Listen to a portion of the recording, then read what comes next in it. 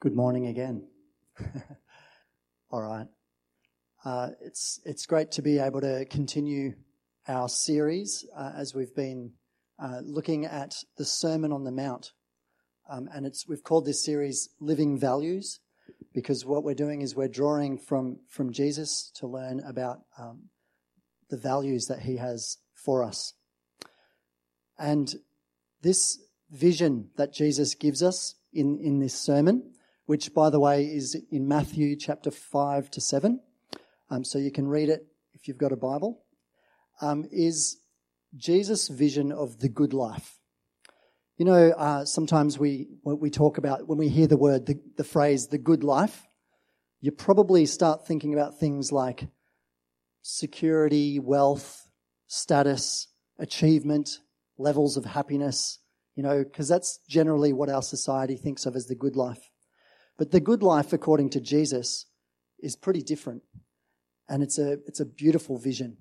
And as Christians, it's a vision that we call ourselves, or we are called to follow. Jesus' vision of the good life starts with our Creator God, no less, revealing himself to us. And the incredible news, as we've just heard David speak about, is that God is for us, that God values us deeply, and that he's calling us to him. So at the heart of this life that Jesus is trying to show us and tell us about is a living relationship with God through Jesus. A life that's devoted to walking in Jesus' footsteps. A life where God grows our capacity, helps us to be able to be selfless in love, connected to those around us in meaningful ways, deeply devoted to God and to his purposes. This is the good life. This is how to truly live as a human being, says Jesus.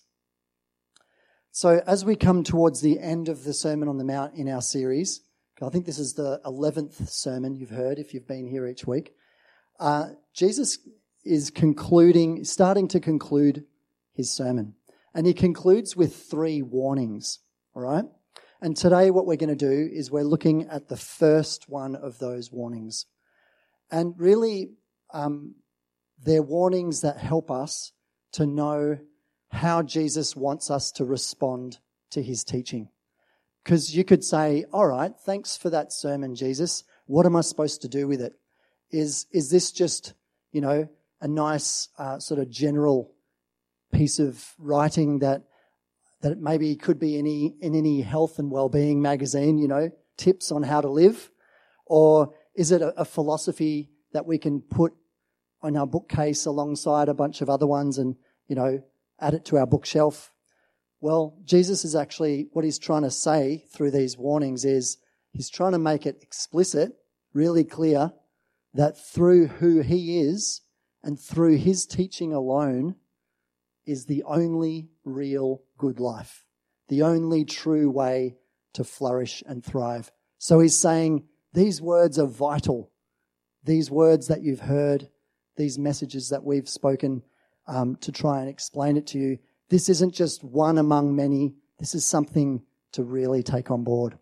So let's have a look at the scripture for today, the first warning that Jesus gives towards the end of his Sermon on the Mount. He says this, "Enter through the narrow gate, because the gate is wide and the road easy, leading to destruction. And most people are travelling this road. How narrow the gate and how rough the road leading to real life.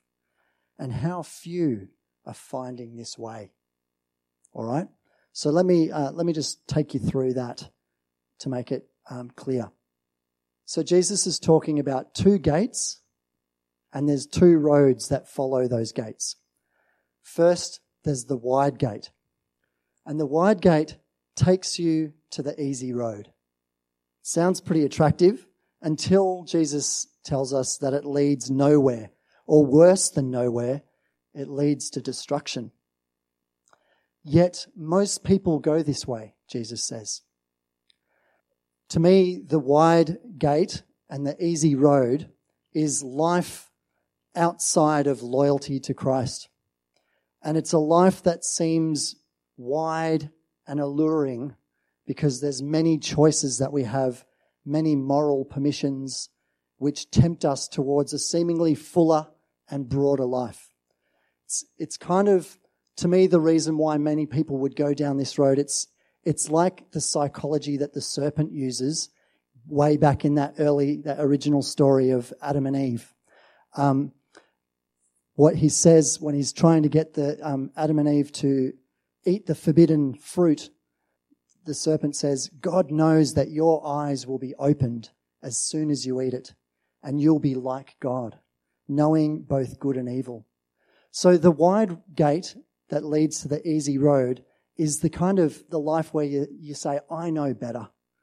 I'll be in charge. I don't really need God. In fact, this life looks bigger and broader without God. And so it's the gate of whatever pleases you. And you enter it and you have all these choices. There's the allure of many choices. There's this idea that there's more out there than Jesus. It's also the path of least resistance. So it's an easy path because you can go with the flow. You can just choose whatever you like or whatever other people are choosing. Life on the easy road is no longer a matter of praying, hallowed be your name, your kingdom come, your will be done. Instead, it's just whatever pleases you. Your values become a matter of whatever you please, your choices, whatever is the flavor of the day. And there are endless options. So follow your own star, they say. Then there's the narrow gate.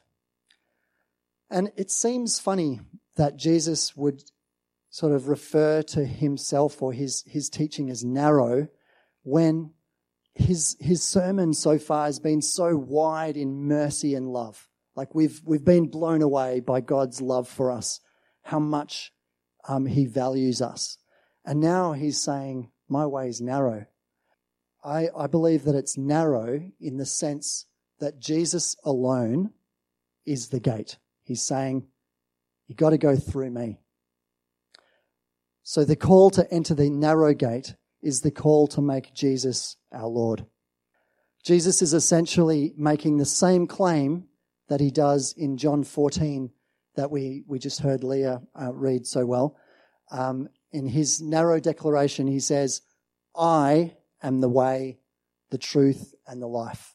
No one comes to the Father except through me. So in both of these scriptures, Jesus is making the same clear statement about his position and role in God's redemptive story.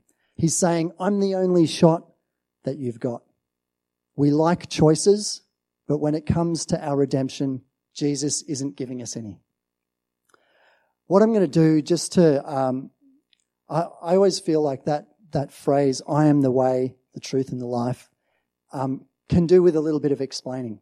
So what does it really mean that we have to go through Jesus?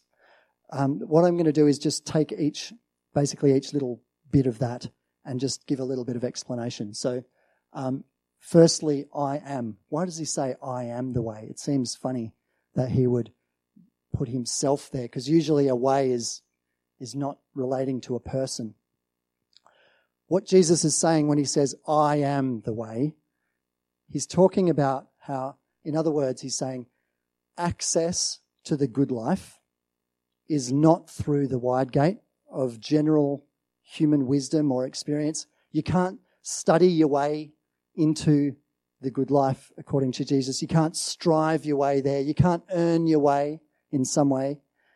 But what's there is God has made himself known to us relationally in Jesus, and it's only when we choose to meet him that we have access to the good life. So he says, I am the way. It's through me. It's through relationship with me. That's the core. That's the heart of the life that I'm leading you into. Just fixing the old collar. Secondly, the way. So see, he says, I am the way. Jesus is leading us on what he calls in Matthew a rough path, a challenging path. So the way that Jesus is leading us on is an uneasy road. It's a challenging place to be, where we live a life of devotion to him, obedience to his teaching. And we've heard his teachings through this series. His teachings against anger, against lust, against divorce, against oaths, against retaliation, hate, greed, and also his teachings about how to pray and about loving our enemies. This is the way. This is the way that he's calling us on. It's nice and clear there for you to read. He also says, I am the truth. When we say our faith is the true faith, I don't believe that we're being arrogant in saying that. This is a statement of our devotion to Christ.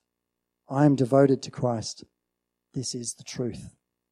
We're also not necessarily saying that outside of our faith, so people of other faiths or people with no faith, have no truth or no kind of light, that it's all darkness outside of the Christian faith.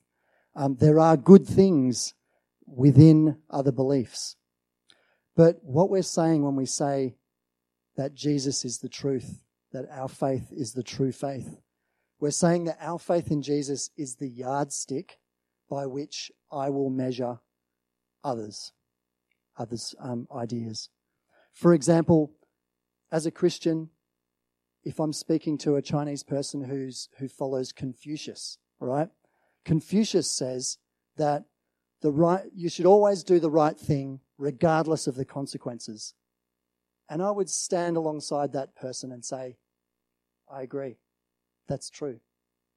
Not because I've suddenly become like a follower of Confucius myself, but because using Jesus and his teaching as my yardstick, I can agree with that person. So I say our truth, when Jesus says, I am the way, the truth, he's saying our faith is the true faith. Lastly, he says the life. So I am the way, the truth, and the life. Ultimately, Jesus leads us to life, to human flourishing, to friendship with God, to forgiveness, to salvation, to fullness and wholeness, to right thinking, right action. This is not because we're better people than others. It's simply because we are devoted to Jesus, and we do it in his strength. In our society, as we live in a place now in a time where there are many different religions and many different beliefs, all in the same geographic and political space. And we wonder, how can we successfully manage and govern a multicultural, multi-faith society? And it's causing challenges, isn't it? And it's causing stresses. There's all sorts of different beliefs around. And people feel uncomfortable with the teaching that I've just given. Like I've just explained to you what those two scriptures mean, the narrow gate and Jesus saying, I am the way, the truth, and the life. And we find it hard to follow those truths because we say, oh, it seems a bit harsh, seems a bit intolerant maybe, and it seems to just not fit with our contemporary sort of place.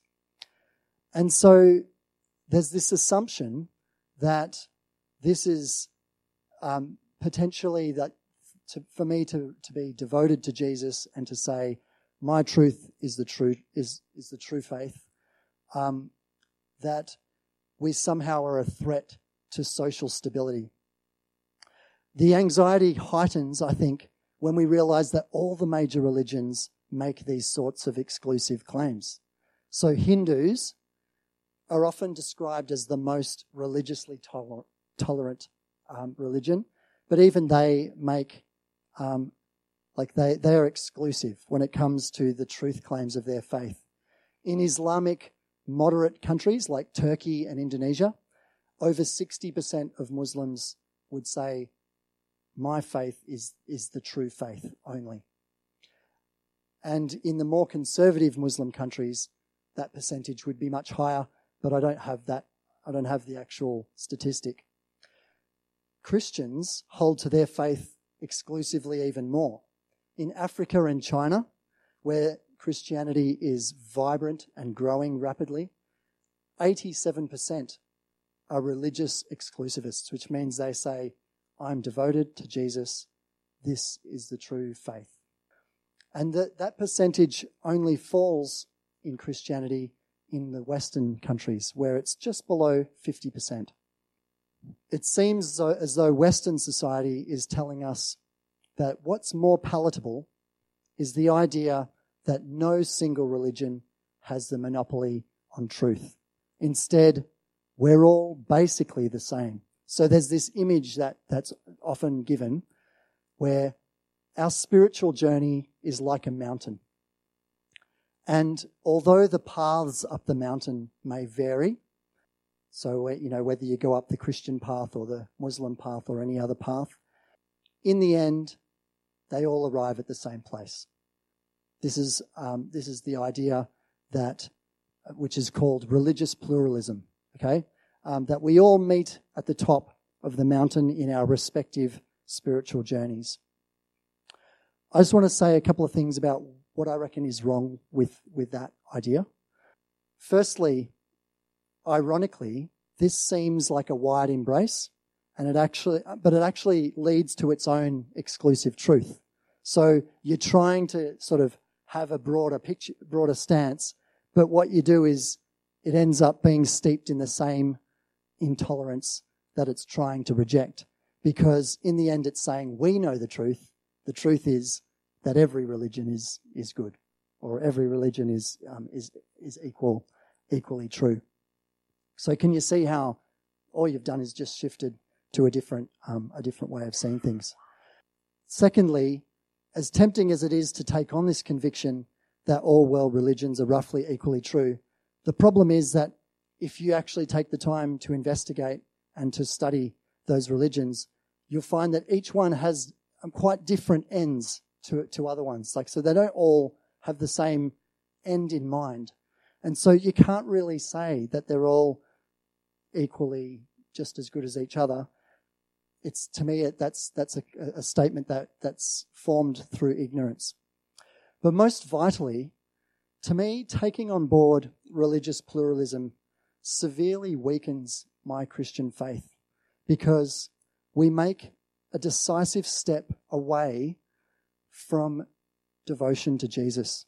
We move towards picking and choosing based on our own limited understanding. See, in all times through Christian history, there have been parts of following Jesus that have been kind of, cool and easy and everybody loves it. But there've always been parts of following Jesus that are unpopular and that are hard to accept. But if we can just disregard the bits we don't like, then we've got to ask ourselves, are we even trusting Jesus, or are we trusting our own thinking? Do we know better? Whose voice are we wanting to sound as the body of Christ? Are we wanting to speak as Jesus, or are we too concerned about? Are we thinking that we know better? Just to close out this sermon, I just want to say 3 more things about why being a person who's thoroughly devoted to Jesus and to his way of life, and to make those sorts of claims, even though they're unpopular, I just want to give 3 reasons why that's good for our multicultural society, okay? Because the overwhelming thing is, if you believe that, you're intolerant, you're against multicultural society, you're not a friend to us, blah, blah, blah. And I want to say there's actually some really good reasons why that's going to be good, not just for you and for your personal faith, but for the world around us. Firstly, we follow the golden rule. Okay, David spoke about this last week. Though Christ calls us to make it a clear and firm distinction about our faith, At the same time, we're called to reject any distinctions between our treatment of anybody. Okay? So the golden rule, which is a distinct summary of Christian morality, says, in everything, do to others as you would have them do to you. So the command to love one's neighbours is universal for us. It applies to friend and foe, to good and evil, to the saved and the unsaved. There are no outsiders when it comes to our love and who it should be shown to. When we show love and care for others, we're not going against God's will, but we're in fact obeying God and imitating God, who causes the sun to rise on the good and the evil, and who loves those who have made themselves even God's enemies. So to me, if I really think that I can do that on my own, love everybody, I think I'm a little bit missing something.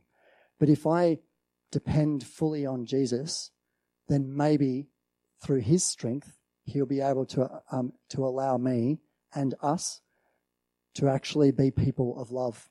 So I'm not about to let go of devotion to Jesus, thinking that I have a better way to love. Secondly, our Christian faith asks us to let God be judge.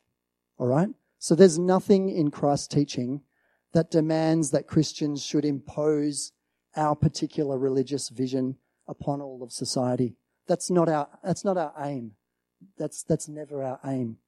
Christian faith has led Western society to the creation of liberal democracy, like what we have now. Freedom of choice, freedom of conscience, freedom of religion.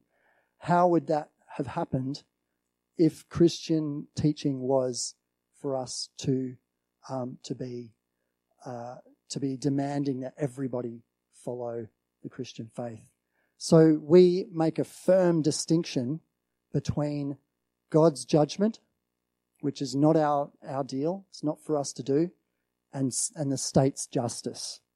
We advocate a clear separation between state and church. We insist on respect for religious freedom.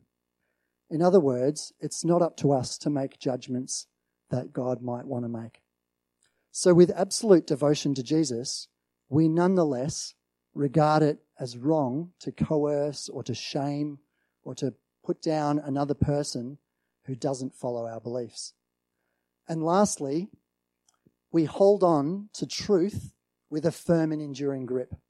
I reckon in our society, and particularly among politicians, you could say, they almost consider it essential to hold quite lightly to their views because they need to be able to quickly abandon their belief if it's challenged or if it's sort of no longer popular.